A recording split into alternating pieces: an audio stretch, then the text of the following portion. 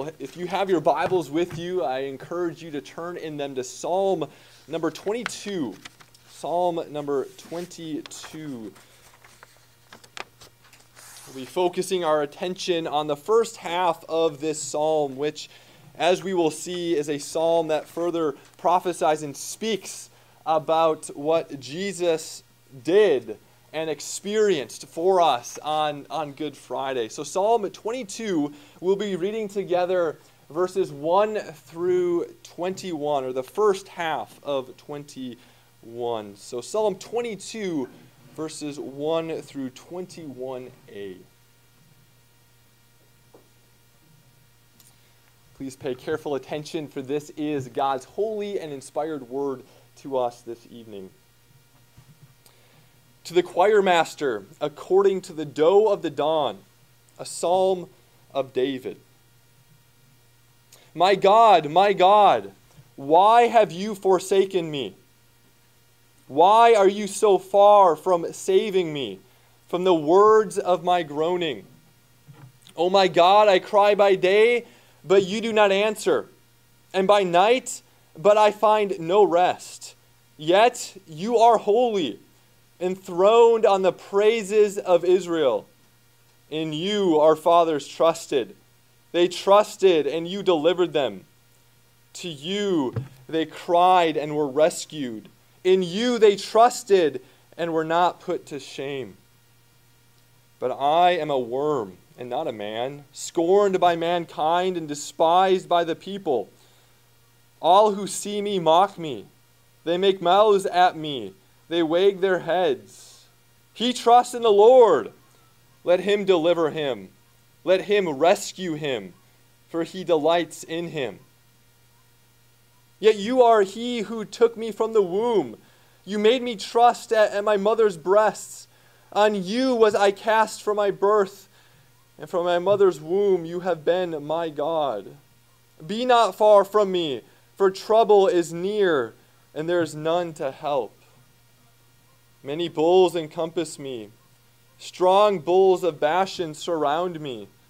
They open wide their mouths at me. Like a ravening and roaring lion, I am poured out like water, and all my bones are out of joint. My heart is like wax. It is melted within my breast. My strength is dried up like a potsherd, and my tongue sticks to my jaws. You lay me in the dust of death, for dogs encompass me. A company of evildoers encircles me. They have pierced my hands and feet. I can count all my bones. They stare and gloat over me. They divide my garments among them, and for my clothing they cast lots.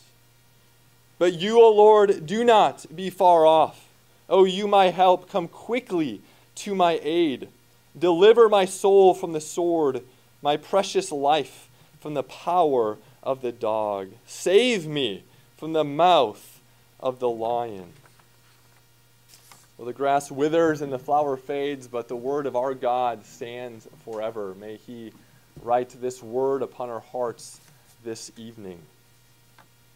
Well, life is filled with trials, tribulations, afflictions, sufferings.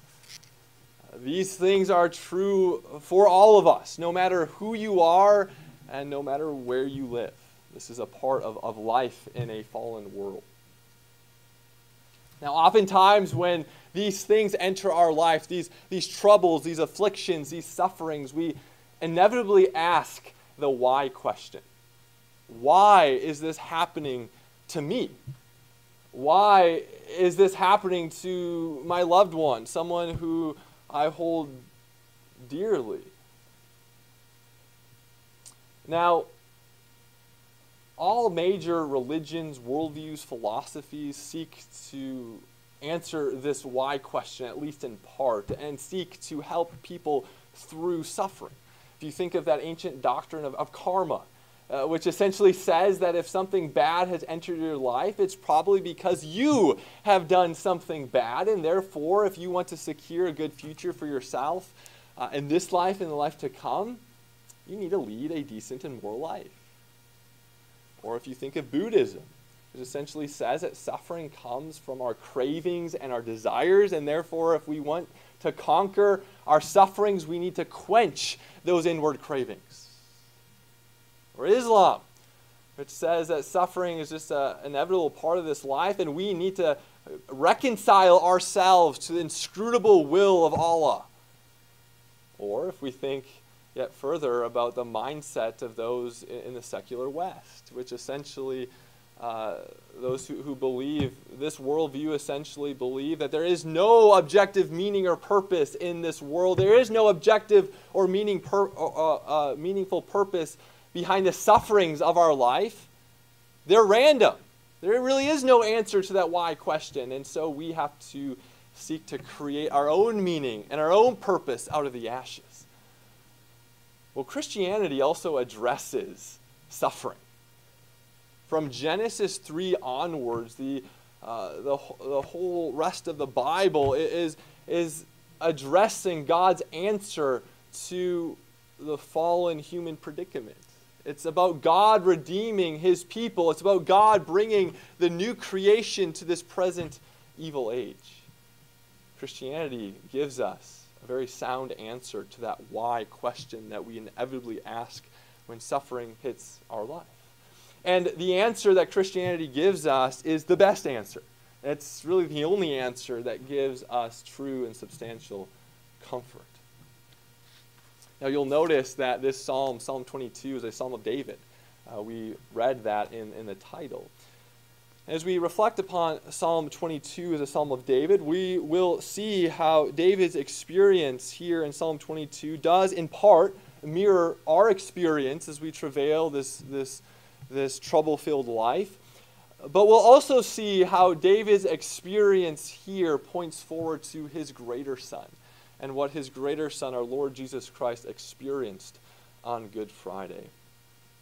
The two things I'd like us to reflect upon this evening then are first, that we can lament both the presence and the effect of suffering in our life. We can lament both the presence and the effect of suffering in our life. And then second, we'll consider how Psalm 22 is God's answer to our suffering. Psalm 22 is God's answer to our suffering.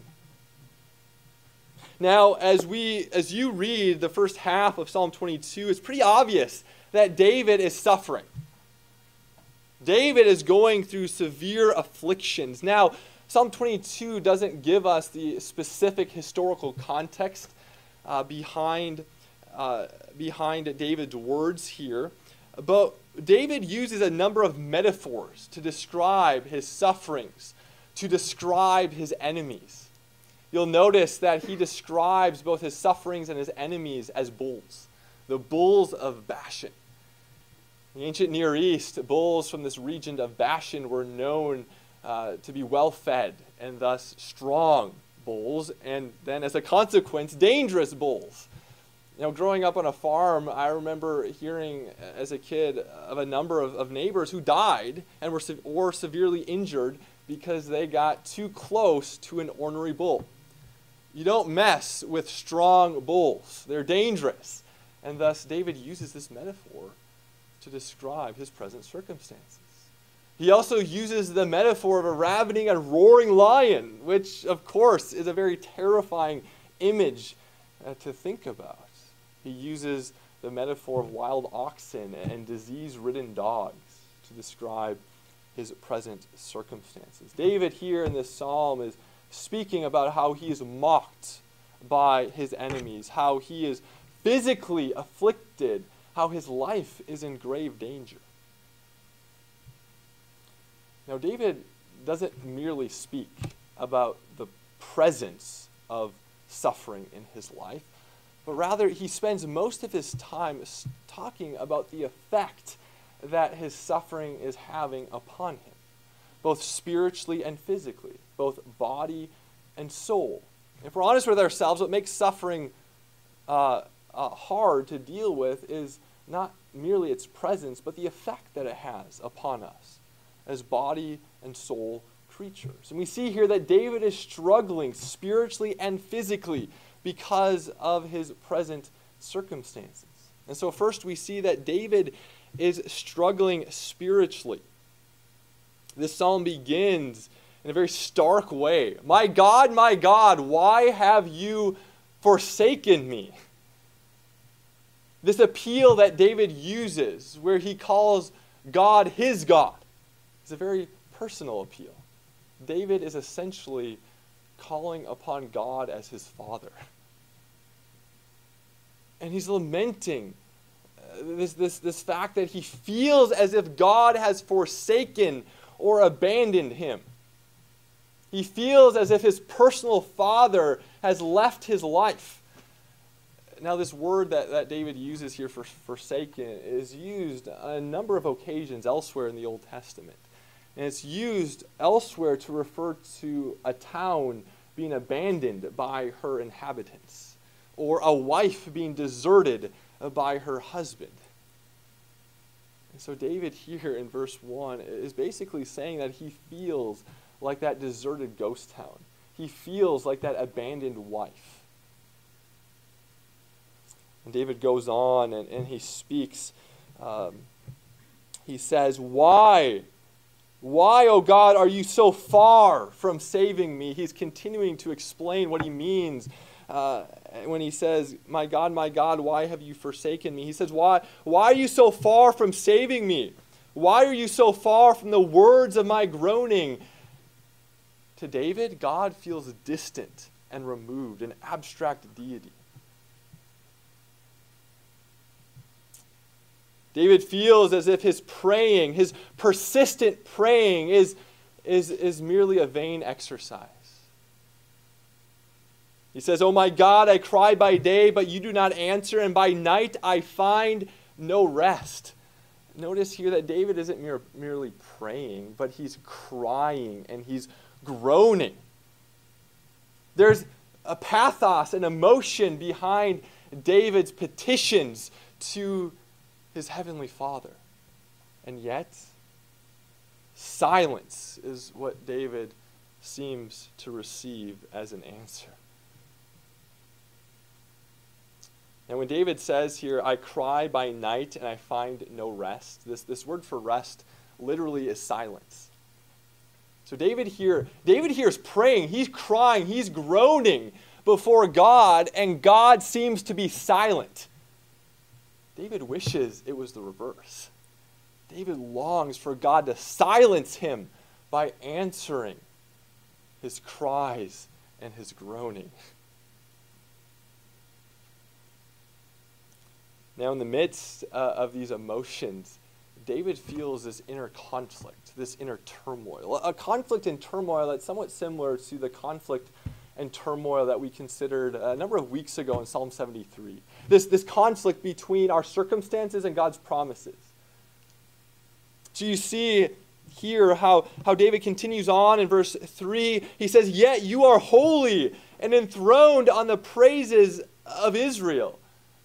David knows who God is. David knows the character of God. This is Israel's king.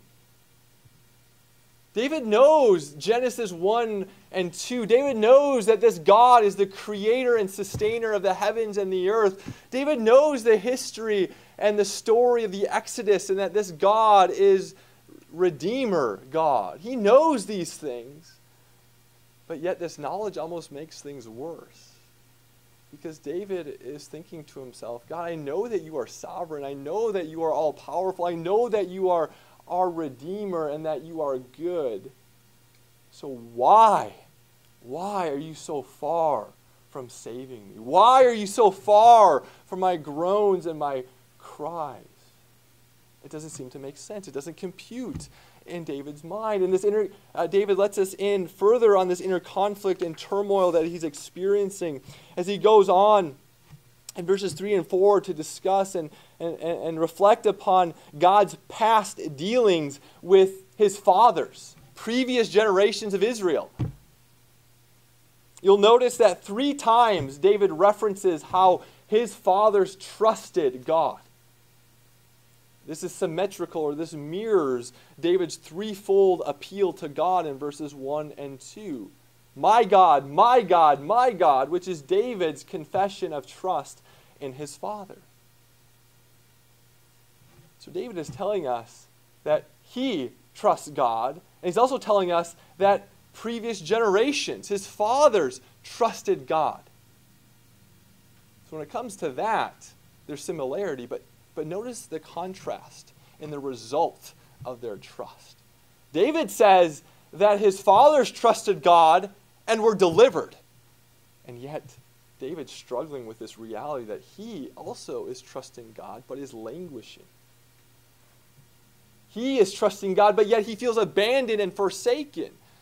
In verse 5, David says that his fathers trusted in God, and God heard their cries and answered them, and yet he cries out, and God gives him no rest. So David is struggling with his inner conflict and toil, not only as he thinks about God's character, but also as he thinks about God's past dealings with the people of Israel. It doesn't compute in his mind. He's struggling spiritually. But we also see that these circumstances that David is being called to walk through is also having a physical effect upon him. So if you look with me in verses 14 and 15, David says, I am poured out like water, and all my bones are out of joint. My heart is like wax. It is melted within my breast. My strength is dried up like a potsherd, and my tongue sticks to my jaws. You lay me in the dust of death. As one commentator has said, it's almost as if David is experiencing shock or trauma here. It's not just, his circumstances have not only had taken a spiritual toll upon him, but a physical toll. He feels like a wore out piece of clay or pottery that an archaeologist finds in a dig. He feels as if he can't even speak. His tongue is stuck to his jaws. He's struggling, not just spiritually, but physically. Now, if we're honest, I think we can relate to David's experience. How oftentimes the things that we are called to walk through in this life have ramifications, not just on us spiritually, but physically as well. We too are tempted to interpret our circumstances as evidence that God must have forsaken us, that he must have abandoned us. We are tempted to interpret our unanswered prayers as God removing himself from our life. We struggle with God's silence when we have real needs and concerns. We struggle with God's silence when we know that he is sovereign, all-powerful, and good. Sometimes we struggle to be encouraged when people tell us to remember God's past faithfulness when he seems so presently aloof in our lives. We struggle in many of the same ways that David is struggling here in this psalm, and yet these struggles can also have a physical impact upon us as well. We may not be able to sleep. We may be anxious and agitated. Our head might throb and our stomach might ache.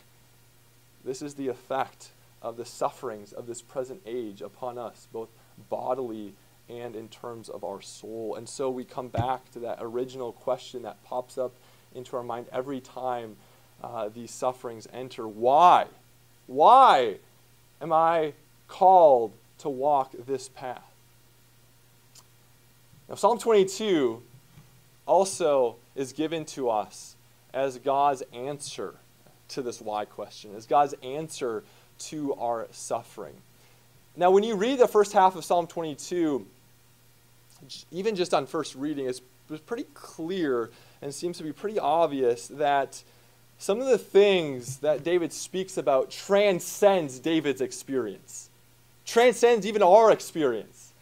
And so in this way, David really was speaking prophetically about what his greater son would one day experience, which then is the reason why we hear and learn in Matthew 22, Jesus himself quoting Psalm 22, verse 1, as he hangs on that cross on Good Friday. So listen to what we hear in Matthew 22, verse 36. In about the 9th hour, Jesus cried out with a loud voice, saying, Eli, Eli, lema sabachthani. That is, my God, why have you forsaken me?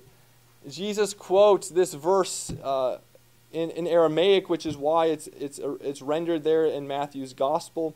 But he quotes Psalm 22, verse 1, and Jesus teaches us that this psalm is ultimately Jesus' psalm. It's his psalm. And Sunday, we'll learn about how the second half of this psalm is really all about Easter morning, Jesus' resurrection, exaltation, and glorification. But what was Jesus experiencing? What did he suffer on Good Friday? What are we commemorating, remembering this day?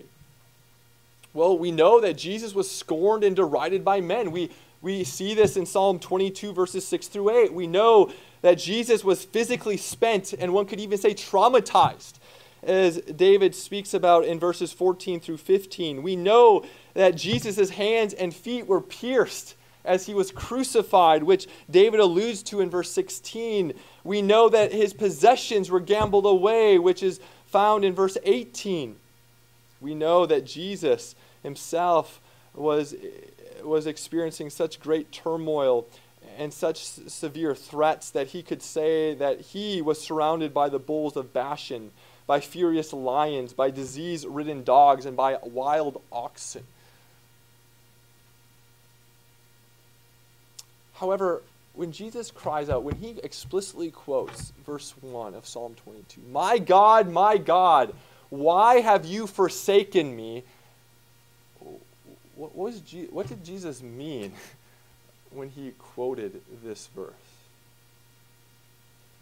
Well, Jesus, when he quoted this verse, was not only saying that he felt as if God abandoned him. He was saying that God really was forsaking him. Now think about David when he originally penned these words. He was putting to paper what he was feeling, what he was experiencing. He felt as if God had forsaken him. He felt as if God had abandoned him.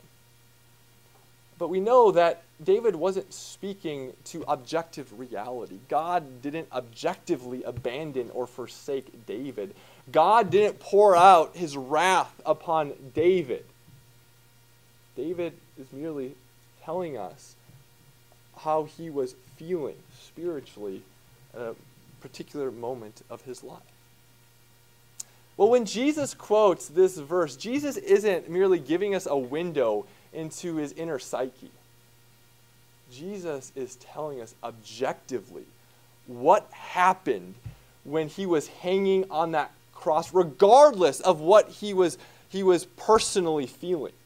He was forsaken by God. He was abandoned by his Father as his Father poured out his wrath upon his Son. This is what the cross itself symbolizes. The cross for both Romans and Jews was a symbol of curse, which is why the Apostle Paul can say that Christ became a curse for us on Good Friday. So the good news of Good Friday is that when we feel as David felt, when we feel forsaken and abandoned by God, when we feel as if God is so far from our groaning, so far from saving us, we can know that those are merely feelings. They do not accord with objective reality. Why? Because Jesus was forsaken for us so that we may never be. Jesus experienced his prayers echoing through a desolate expanse as his Father's ears were plugged with the sins of his bride, so that we might have the privilege of knowing that our prayers are always heard. This is the good news. The good news that we can celebrate and should celebrate on this day, on Good Friday. Now, when Jesus quotes verse 1, when he says on that cross, my God, why have you forsaken me?" Jesus there is asking that why question, that question that pops up into our minds every time suffering breaks in. Now, Jesus knew the answer to his own why question. The very purpose for him coming into this world was to be forsaken by his Father. He knew that the cross was a part of his mission and plan. In fact, we know that before the foundation of the world, God the Father and God the Son, before even the universe existed or we were on this planet, God the Father and God the Son entered into this pact or agreement or covenant together, whereby the Son agreed to come to this world, take on human flesh, and fulfill Psalm 22. So Jesus knew. He knew why he was hanging on that cross. He knew why he was being forsaken. But that doesn't mean that he still didn't struggle with the cross. This shows us the real humanity of our Lord. Just the night before, Jesus was sweating blood as he anticipated this moment of being abandoned by his Father. This was not easy for Jesus according to his humanity. Again, we have to remember that Jesus was like us in every way, sin accepted.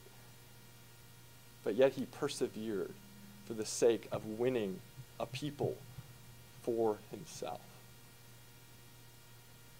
And so, God's answer to our suffering is not for us to delve into his secret will, but rather it's for us to content ourselves with the good news of Good Friday. And what, again, is that good news?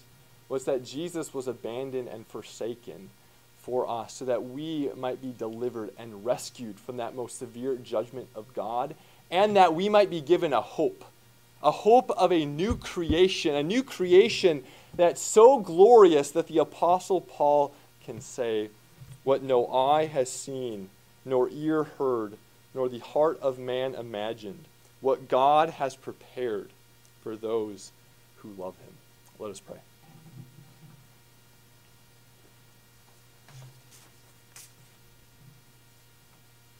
Our Lord Jesus